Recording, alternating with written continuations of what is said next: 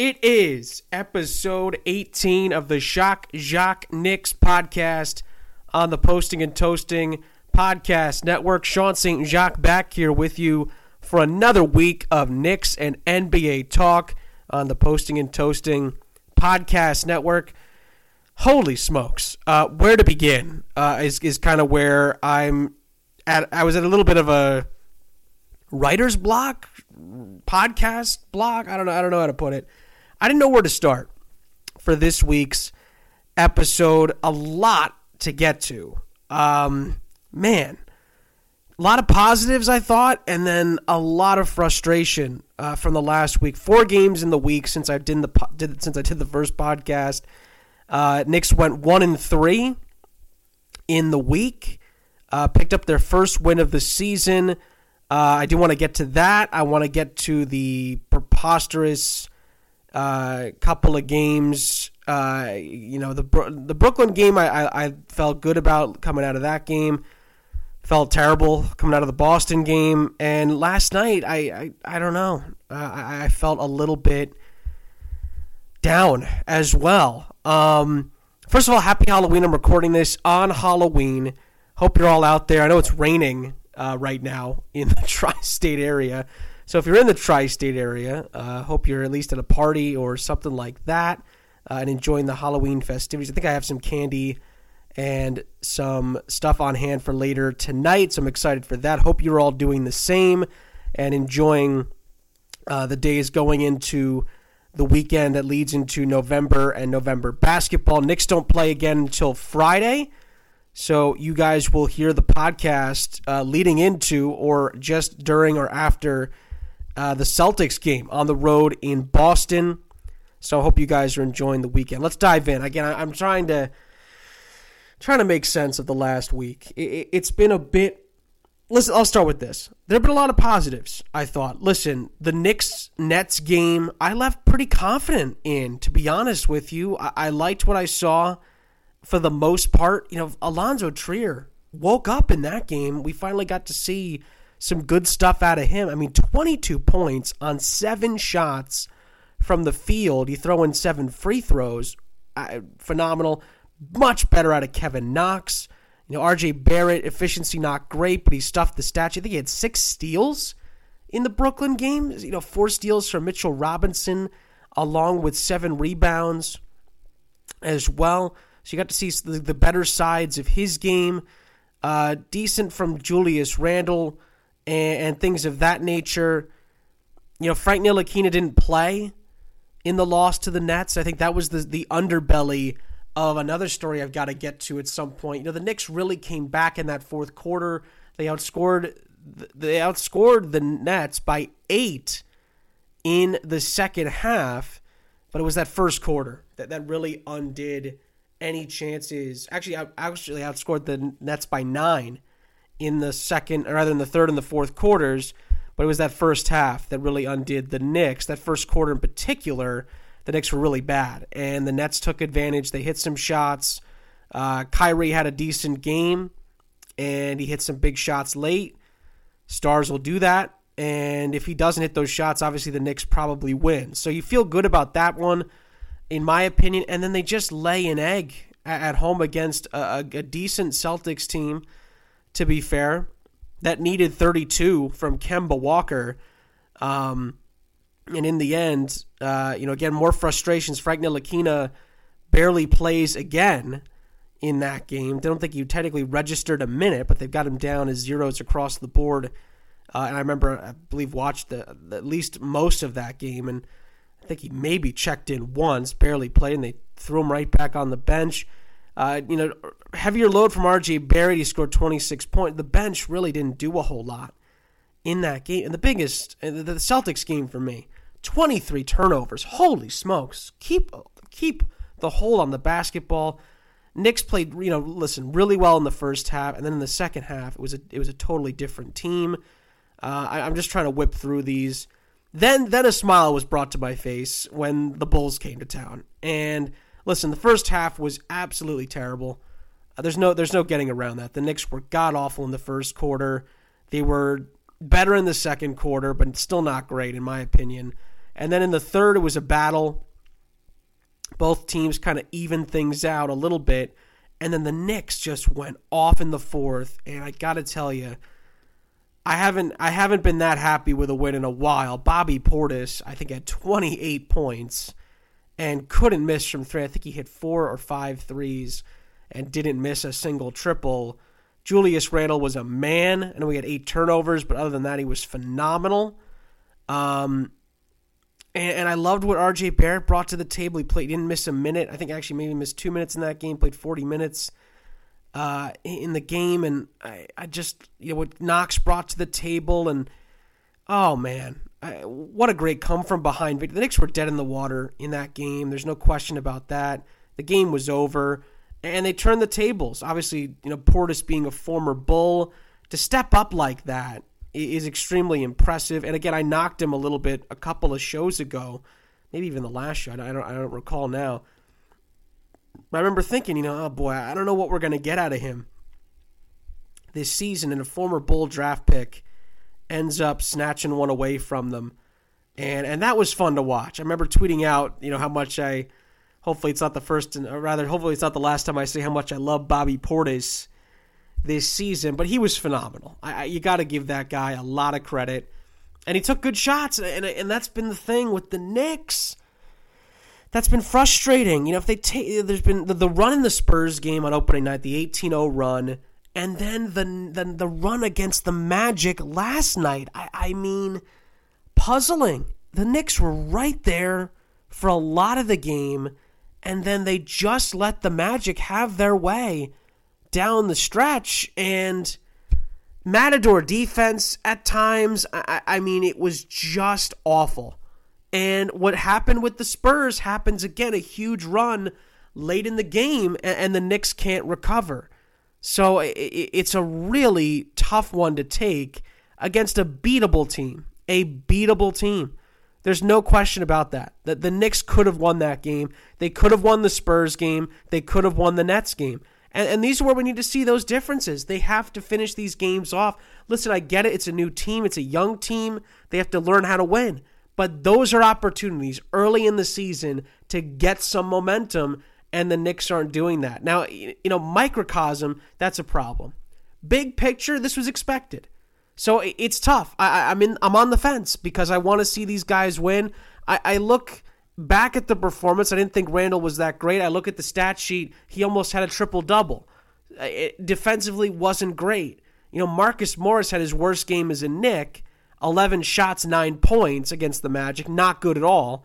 Mitchell Robinson probably had one of his better games of the season. 12 points in 19 minutes. He had 3 blocks. Bobby Portis has a double-double.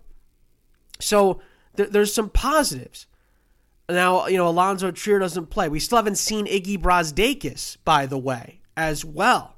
So that's a little bit, I guess you could chalk that up to Fizdale wanting to use the guys, but then all up and down the weekend, or rather all up and down this last week, I should say, since the last show, one of the biggest stories is why is Frank Ntilikina not starting for the Knicks and sometimes not playing at all. And I want to get to that story in a second. So it's a lot of frustration, as we expected, to be fair, but some bright spots, some good performances. But again, I think at times, the Knicks, I think it may even boil down to this. When the Knicks are out and running, when they're pushing the pace, when the bigs are running, when they're looking for an outlet, when they're passing well in transition, they are very tough to stop.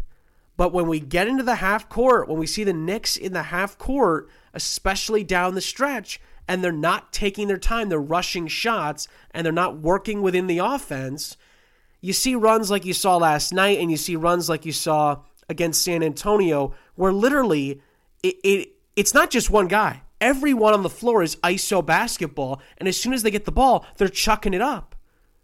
And that can't happen, not with this kind of a team. This is not the Nets. When you need a shot, you go to Kyrie Irving.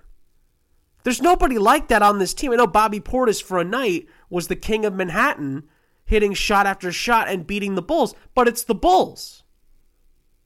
You can't rely on that with this team every night. Guys have to work together. Different guys have to beat you. And with the way the Knicks have had success, they're not sticking to that all the time. That's expected with a young team. They're inconsistent. But on top of that, you cannot rush the offense in the half court. Oh my God, the amount of times the Magic got extra opportunities. Just mind-numbing stuff. And again, Knicks were fine. They turned the ball over 11 times. That's fine. They could have turned the Magic over a little bit more. Magic only had 7 turnovers. Another difference in the game, a slight difference in the game as well. And on top of that, the Knicks missed 6 free throws. Could have been a big difference in the game. Now, it was here and there. Dotson missed a free throw. Barrett missed a couple of free throws. Ellington missed a free throw. Marcus Morris and Julius Randle each missed a free throw. So it's not one guy gets to the line 18 times, he misses 6 free throws. It's just one of those things where these are the little things when you're not the best team in the league, you have to do these things if you want to win. Now, here's why I'm holding out hope. This is a young team. They're expected to struggle. The schedule gets a little bit lighter as we continue on. Now, the next game's in Boston. They're probably going to lose. But we're expecting this Knick team to pull off a couple of surprises. Then it's Sacramento at home, Detroit and Dallas on the road, and then, in my opinion, a very winnable stretch. Cleveland at home, Chicago on the road, and then Dallas, Charlotte, and Cleveland all at home. Very winnable stretch in November. And it's the same thing I pointed out earlier. That's got to be a multiple win stretch, bare minimum. You've got to win 2 of those games. That Cleveland through Cleveland stretch, you get Cleveland twice at home. Twice. Cleveland, Chicago, Dallas, Charlotte, Cleveland. You got to win at least 2 or 3 of those games. If you don't, we've got some serious problems going into Turkey Day, folks. We really do. My dinner's going to be spoiled if we're going into Turkey Day and the Knicks have not won the majority of those games. Holy smokes. And I'm not asking a lot there. Beat Cleveland twice and beat Charlotte. Maybe beat Chicago. If you win 4 out of 5, I'll invite y'all over for dinner on Thanksgiving. If we win 4 out of 5, the Knicks win 4 out of 5, dinner's on me on Turkey Day. That's all I'm going to say. If you can win 4 out of 5 there, we're talking now. But I'm just asking for 3. I'll let you get a slip up. You got to take care of home court when you face Cleveland twice and Charlotte. You got to win those games. And listen, there's a lot of other things to factor into last night's game. No Dennis Smith Jr. Oh, not involved. Elfrid Payton also out. So 2 guys that didn't dress. Oh, man. The worst position for the Knicks to have injury problems. Point guard. And we talked about this a little bit during the preseason shows. And here's the deal. This is not something the Knicks can just overcome. It's a lot tougher than that.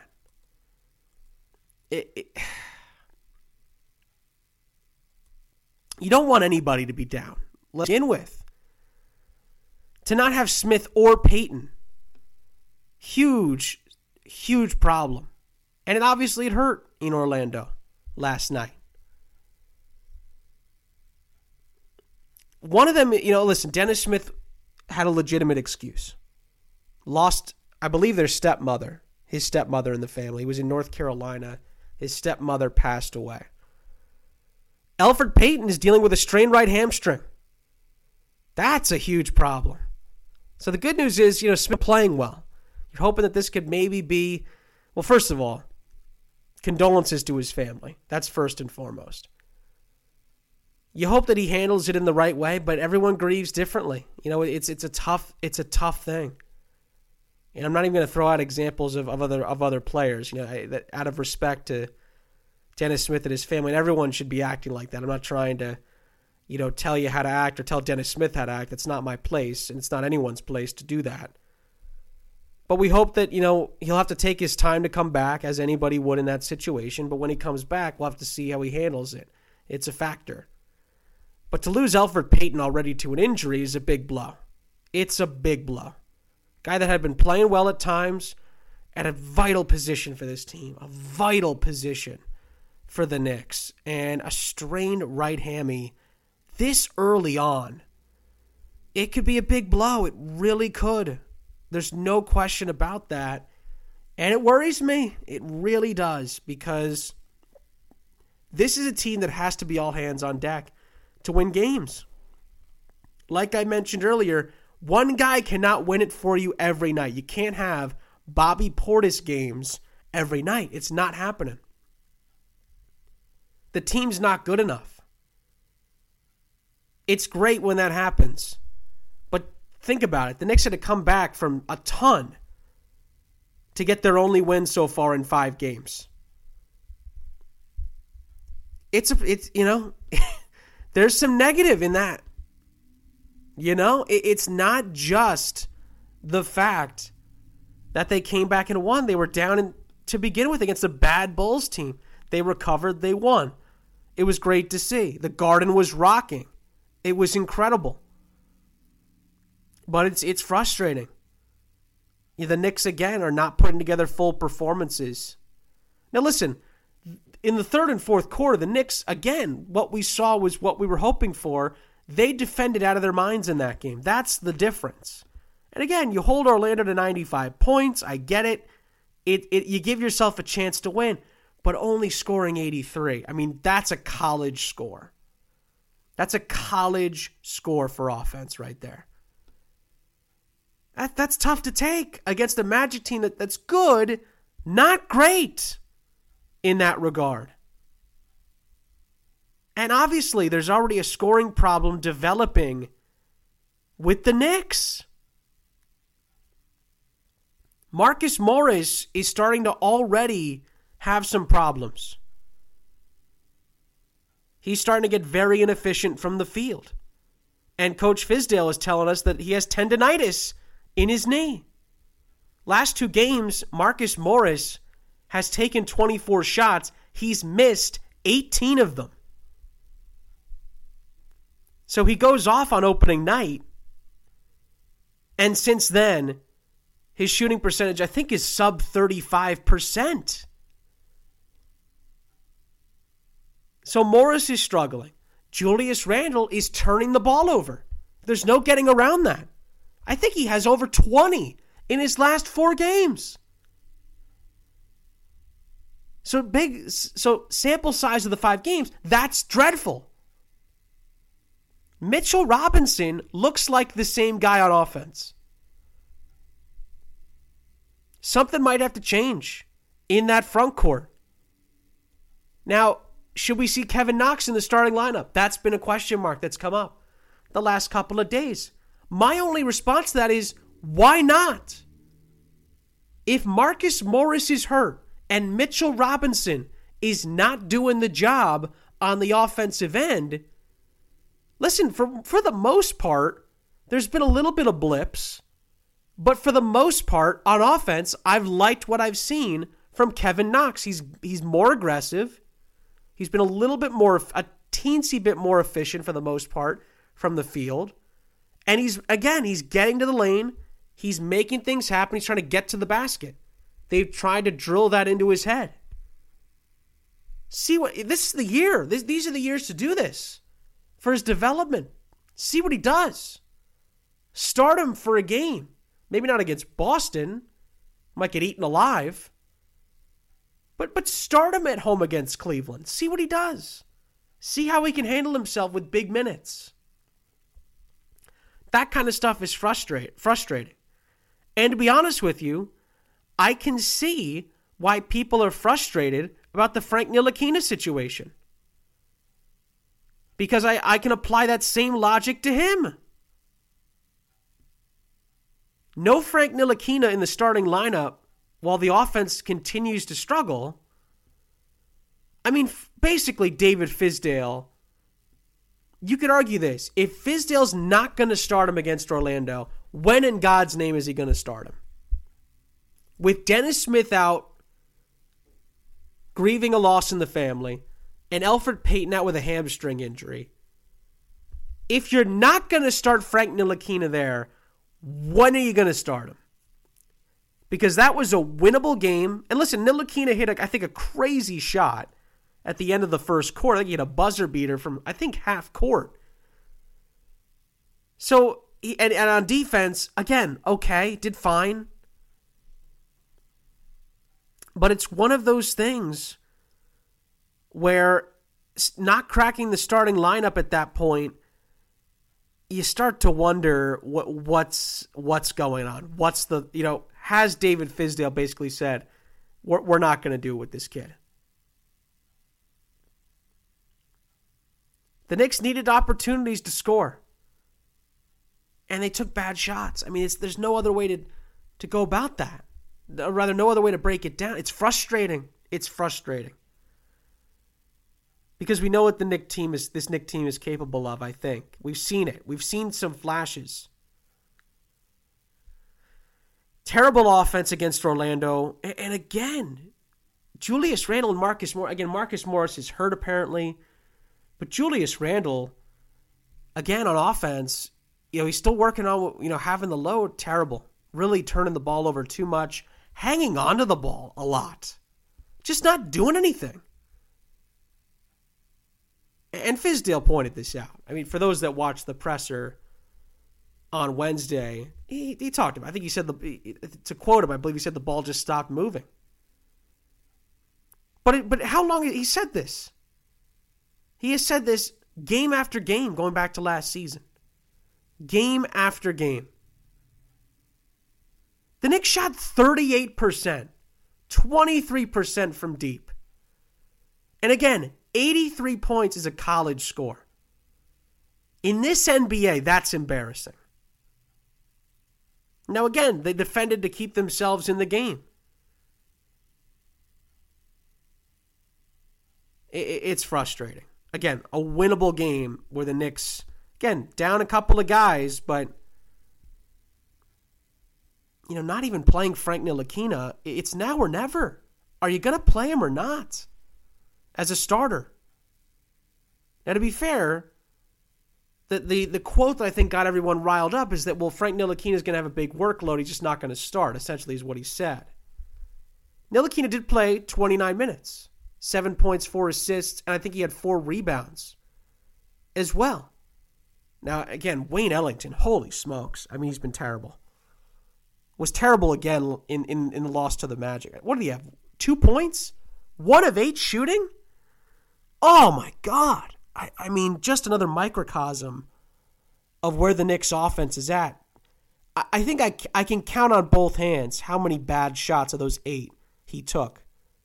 I think 6 of the 8 were just, what are you doing? Not in the offense. Could have gotten a better shot. Or, give it to someone who's actually hotter, open. These are the shots that killed the Knicks. And again, listen, to hold Orlando to 95 is great, but when you score 83, it doesn't mean a whole lot. Let me take a break here. I want to get to some more of this, and I want to dive in a little bit further with what's going to happen going forward. More to come on the Posting and Toasting Podcast Network, the Shock Jock Knicks podcast. More in just a second. All right, folks, second part of the show, diving back in to the week that's been in Knicks news. Touched on the Frank Ntilikina stuff a little bit. I believe I touched a little bit on the stuff going on with the point guard position, as well as Kevin Knox, kind of calling for him to get, maybe starters minutes. Ntilikina as well, again, interesting thing there. For me also, with what's going on right now, you look at what's going on with Marcus Morris's injury, you look at what's going on with Elfrid Payton's injury, the ineffectiveness at times of Mitchell Robinson, specifically on the offensive end of the floor.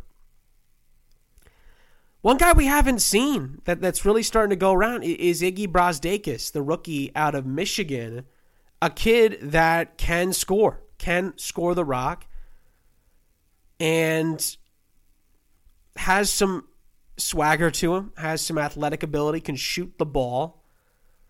Could be a spark to the team.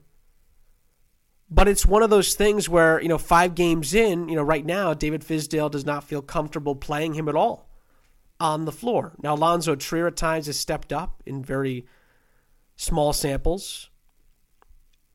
We've seen some good stuff from Kevin Knox. So there's, a couple of guys ahead of him, Bobby Portis, those kind of players.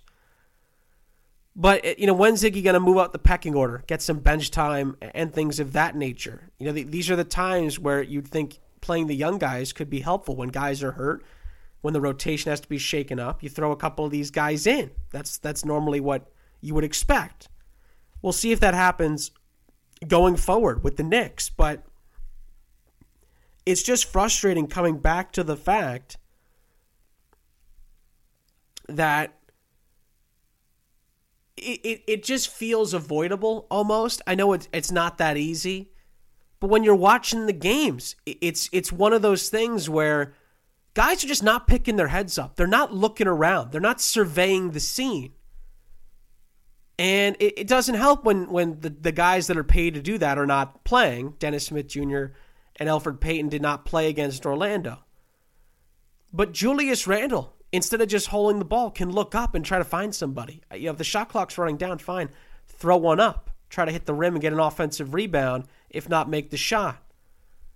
But again, Marcus Morris as well, who played so well earlier in the first couple of games and in the preseason, but was just part of the problem last night in the loss to Orlando on Wednesday, I should say. And it's one of those things where, at some point, whether it's tomorrow, whether it's the start of this November stretch, or whether it's even, later on, at some point we've got to see Iggy Brazdeikis. And that's another part of it. Again, not a major thing for me, but if you're not going to play, or rather if these other guys are not going to be able to play, whether it's because they're not playing while they're injured or trying to recover from injuries like Marcus Morris, who's playing through a knee injury, my God, this is the perfect time for you not to play. Let these younger guys step in. But I get it. He wants to earn the contract and things like that. Guys play through injuries, and I get that. It's not a big deal. It's not one of the bigger deals. But in an offense that clearly needs some reshuffling, it's just stagnant. Nothing's happening at times on the floor. Why not throw Ntilikina into the starting lineup? Why not give Kevin Knox 35 minutes? Give Iggy Brazdeikis 15 minutes or 10 minutes off the bench to try to knock down a couple of shots. These are the kind of things. Give Mitchell Robinson a kick in the rear end and be like, hey, we need to start seeing it from you on the offensive end. Now, if he can't do it, he can't do it. And he's not developed as much as we thought he would be at this point on the offensive end. But hey, this is why you draft these other guys. This is why you look to the younger guys. And listen, for me, the biggest bright spot of the first 5 games has been R.J. Barrett. Dude is consistently putting the ball in the hole and doing the extra things on both ends of the floor. I'm really thrilled with what he's done in 5 games.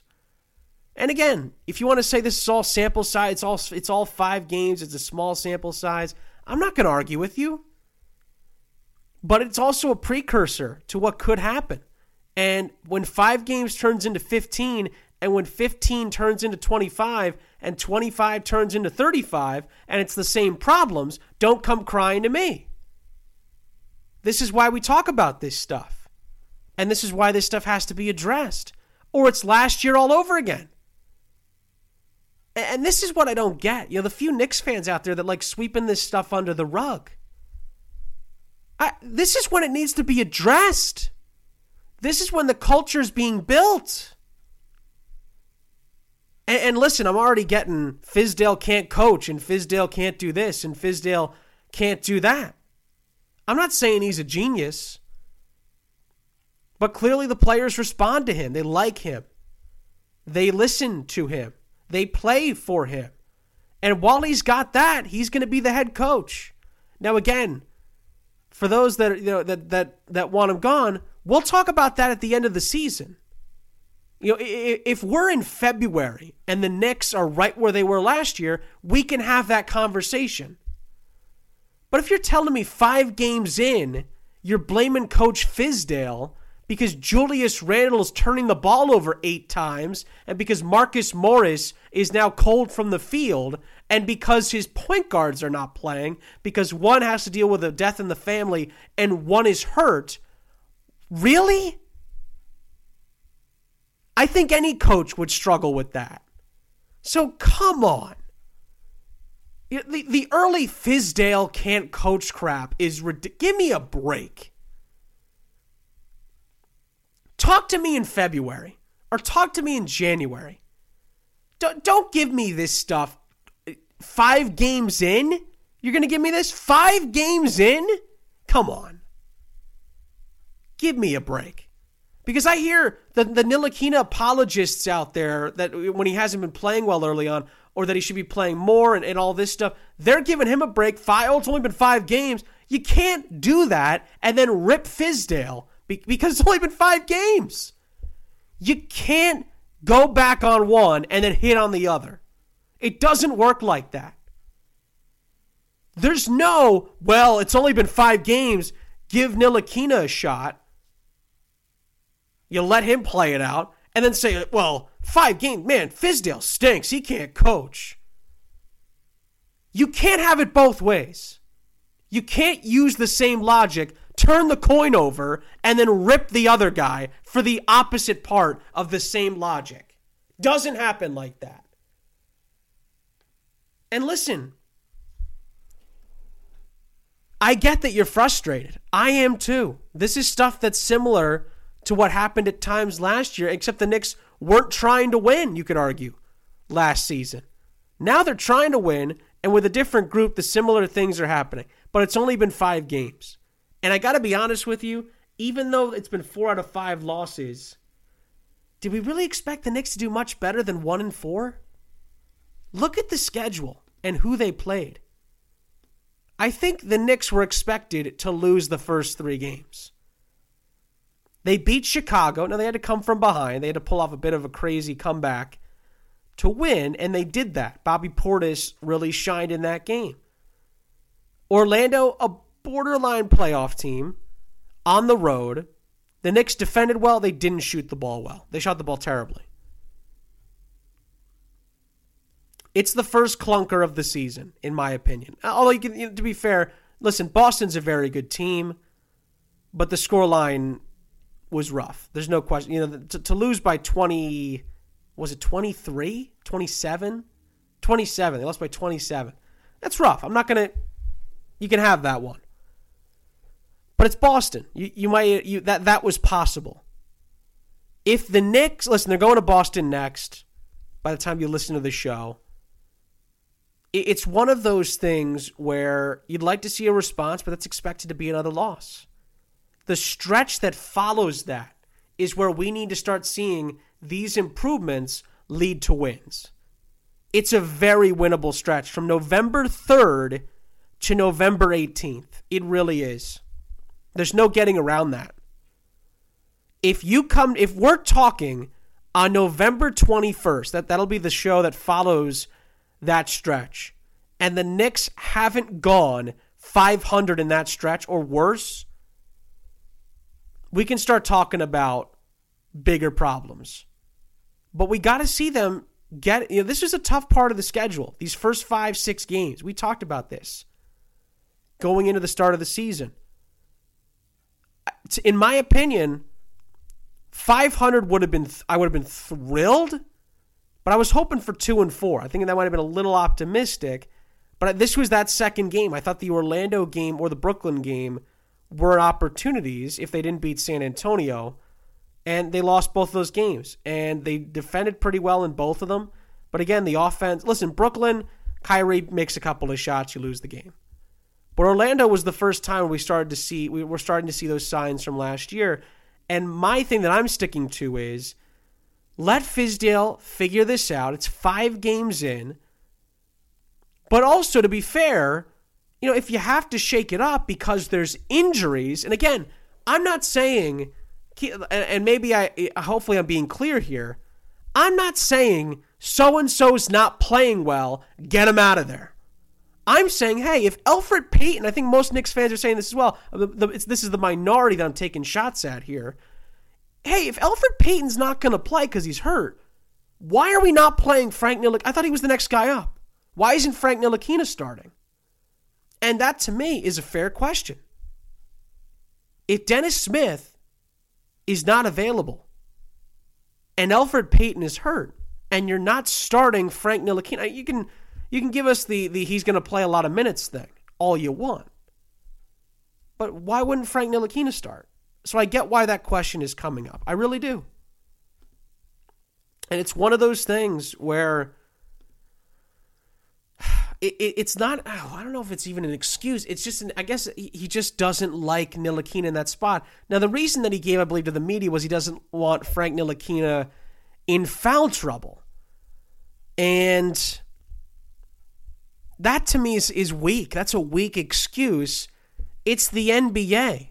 These Sir Fouls-a-lots that wear the stripes or wear the grays, the refs, they're going to call a lot of fouls, regardless if you're aggressive on the defensive end, whether it's the first quarter or the fourth quarter or anywhere in between. So that doesn't make sense to me. If you don't want to lose him, just take him off when he's in foul trouble as a starter.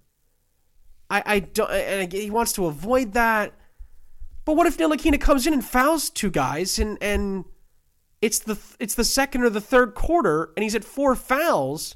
You're still gonna have to take him out anyway. So I don't get that explanation from Fizdale. But it's one of those things where it's more about the depth chart. It's more about, well, how much do you trust Frank Ntilikina then if you're not going to start him when it's the seas have parted for him to start? Yeah, you still play him 27 minutes, but he's a bench player. I don't know. It's tough. It's a tougher one to swallow there. It's a tougher one to understand. Because this is coming from somebody who doesn't feel confident, by the way, in Frank Ntilikina's ability, that thinks that we should see how he plays before we think about giving him a contract going forward. And many have disagreed with me on this, although some have agreed. That's how it works, and that's fine.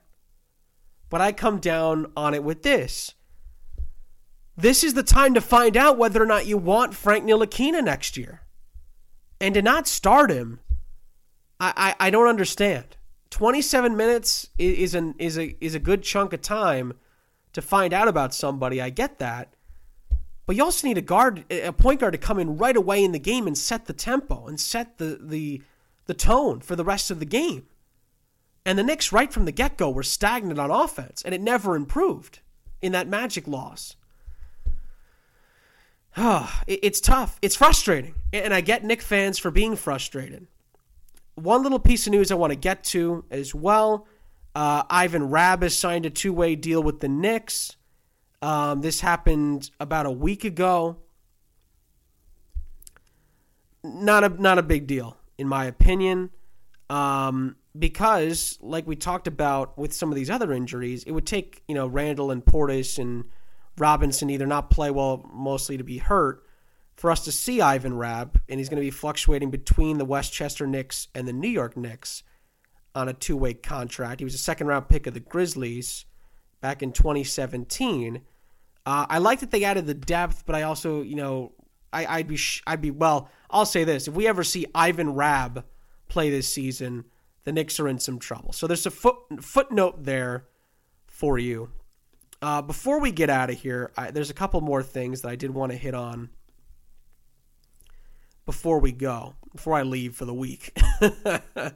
Number one is this. The upcoming schedule, again, is winnable for the Knicks. There's a lot of winnable games as we get towards November and really close to Thanksgiving Day. By the way, for those that are going to the November 14th Knicks-Dallas game, I am thinking about going to that game. I'm not sure yet. I'm either going to try to get to that game or the Charlotte game on November 16th. So for those that listen to the show, if you want to meet up, If you want to chill out, whatever, I'm going to try to go to one of those games. That's the plan. As a big college basketball fan, though, I might be going to a couple of college hoops games during that time as well. So I'm still trying to figure out my schedule. There's a couple of big games. My alma mater, Seton Hall, is ranked this year. Big season for them. They're playing a lot of big games. So I'm trying to fit that in while also getting to some Knicks games as well. So keep that in mind for those that are going to those games. If you are going as well, keep that in mind. I'm trying to get to at least one or two before the end of November. That's at least the plan. It never always works out for me that way when I try to get to the Garden, but I'm going to try and hit up a couple of those games and see the guys play in person. Before I go, though, I did want to look at the standings from around the NBA. And I don't know how I want to do this yet on the show as the season goes along. I want to give my NBA thoughts on the general league as well when I can. Obviously, the Knicks are the top priority. I'm not going to go too far off the Knicks. I just want to give storylines that are around the NBA some thoughts, just because, like many of you, I'm not just a Knicks fan, I'm a basketball fan, and I enjoy talking about basketball in general. First of all, it's been fun to watch the Nets struggle as much as the Knicks. I'll say that. They're 1-3. Been off to a bit of a slow start, as predicted, by the way. I didn't expect the Nets to be guns a-blazing out of the start. I expected them to be struggling as well. But on top of that, the Karl Anthony Towns, Joel Embiid situation that happened in the game in Philly last night. I wanted to give my 2 cents on that situation and the aftermath behind it. I'm going to try to keep it short. I know there's it's been well documented, I guess, what happened. But basically from me watching the highlight and from me watching the brawl on the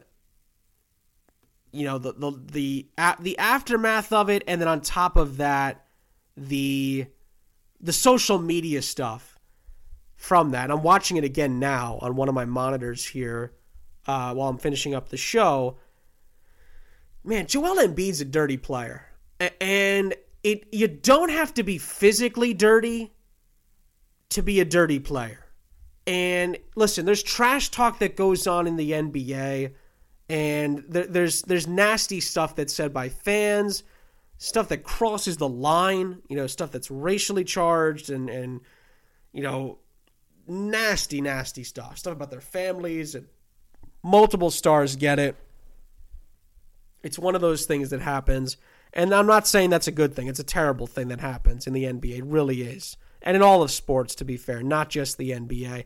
But it seems to happen more in the NBA because the fans are a lot closer to the players than any other sport in the professional ranks.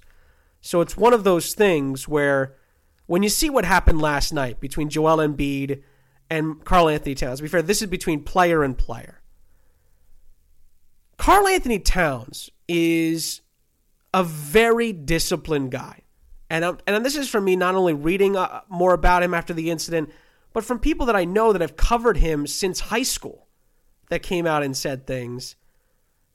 Joel Embiid must have said something that completely crossed the line to get under Karl Anthony Towns' skin.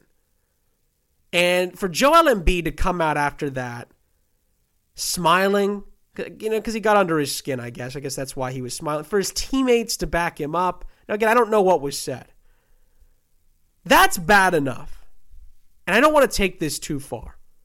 But Joel Embiid took it too far when he took to social media. He did. He took it too far. And by the way, took a shot at his former teammate, Jimmy Butler, as well on Instagram. Now listen, I'm not saying, because there were times, early on in the process, even while they were winning, that I was a fan of Joel Embiid. Here's what he said on social media. Great team win. I was raised around lions and a cat pulled on me tonight. LMAO, laugh my bleep off. Jimmy Butler, he tags him. I missed being part of the third stringers. I got his mom giving me middle fingers. That's some serious real estate. Hashtag fight night. Hashtag I ain't no bleep. What are we doing here? This is not even, to me, this is not even part of the soap opera of the NBA. This is looking for a problem 4 games into a season.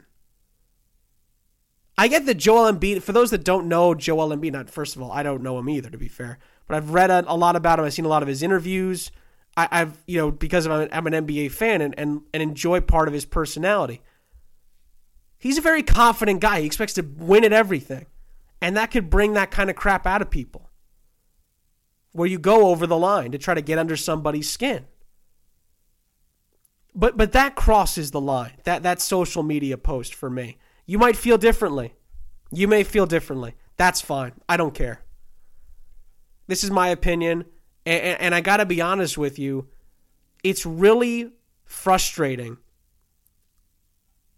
when a guy like Karl Anthony Towns is being pushed over the edge like that.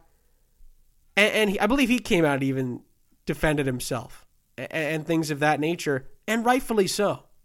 Now listen, put the game aside. The Sixers dominated. They're a better team than the Timberwolves. That's not the story here. That's part of the problem, to be fair. But Joel Embiid is getting very close to being Draymond Green. Very close. And by that I mean you're starting to hurt your team now. This could end up being a problem that hurts the team at some point. When did it hurt Draymond Green's team, you ask? Oh, I don't know. How about getting too many technicals in the 2016 NBA Finals so you weren't able to play Game 5, Cleveland wins, and when you come back, it's too late, and Cleveland comes back from 3-1 down to win an NBA championship. Just one example. I'm not saying that's going to happen to Joel Embiid, but I'm also saying being mentally tough is not just about putting other people down. It's about being able to take it without having to throw hands. And for me, it's one of the biggest reasons why, for me, the Sixers are not winning a championship this season. Whether it's because of Joel Embiid's attitude or his injury prowess. At some point, he is going to turn this team back from where it's going, which right now it's ascending. 4-0, they feel great. They've dominated to start the season. I'm sure they're going to be right there in the East. But in my opinion, players like that bring your team down when you don't have anybody else around to pick you up as a player.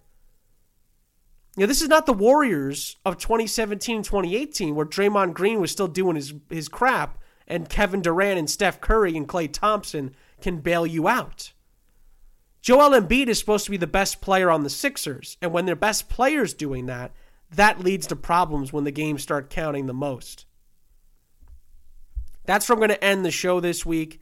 Guys, as always, in the comments, let me know what you think about the Knicks, the NBA, any questions about either one. Hit me up. I'll try to answer it on next week's show. Hoping for a successful week in Knicks hoops. Hoping for a fun week of NBA basketball. Excited as always. Thank you so much for always listening to the show, for subscribing to the podcast on iTunes, for interacting on social media, for commenting in the comments section on postingandtoasting.com. You guys are the best, and I will see you next week on the Shock Jock Knicks podcast on the Posting and Toasting Podcast Network.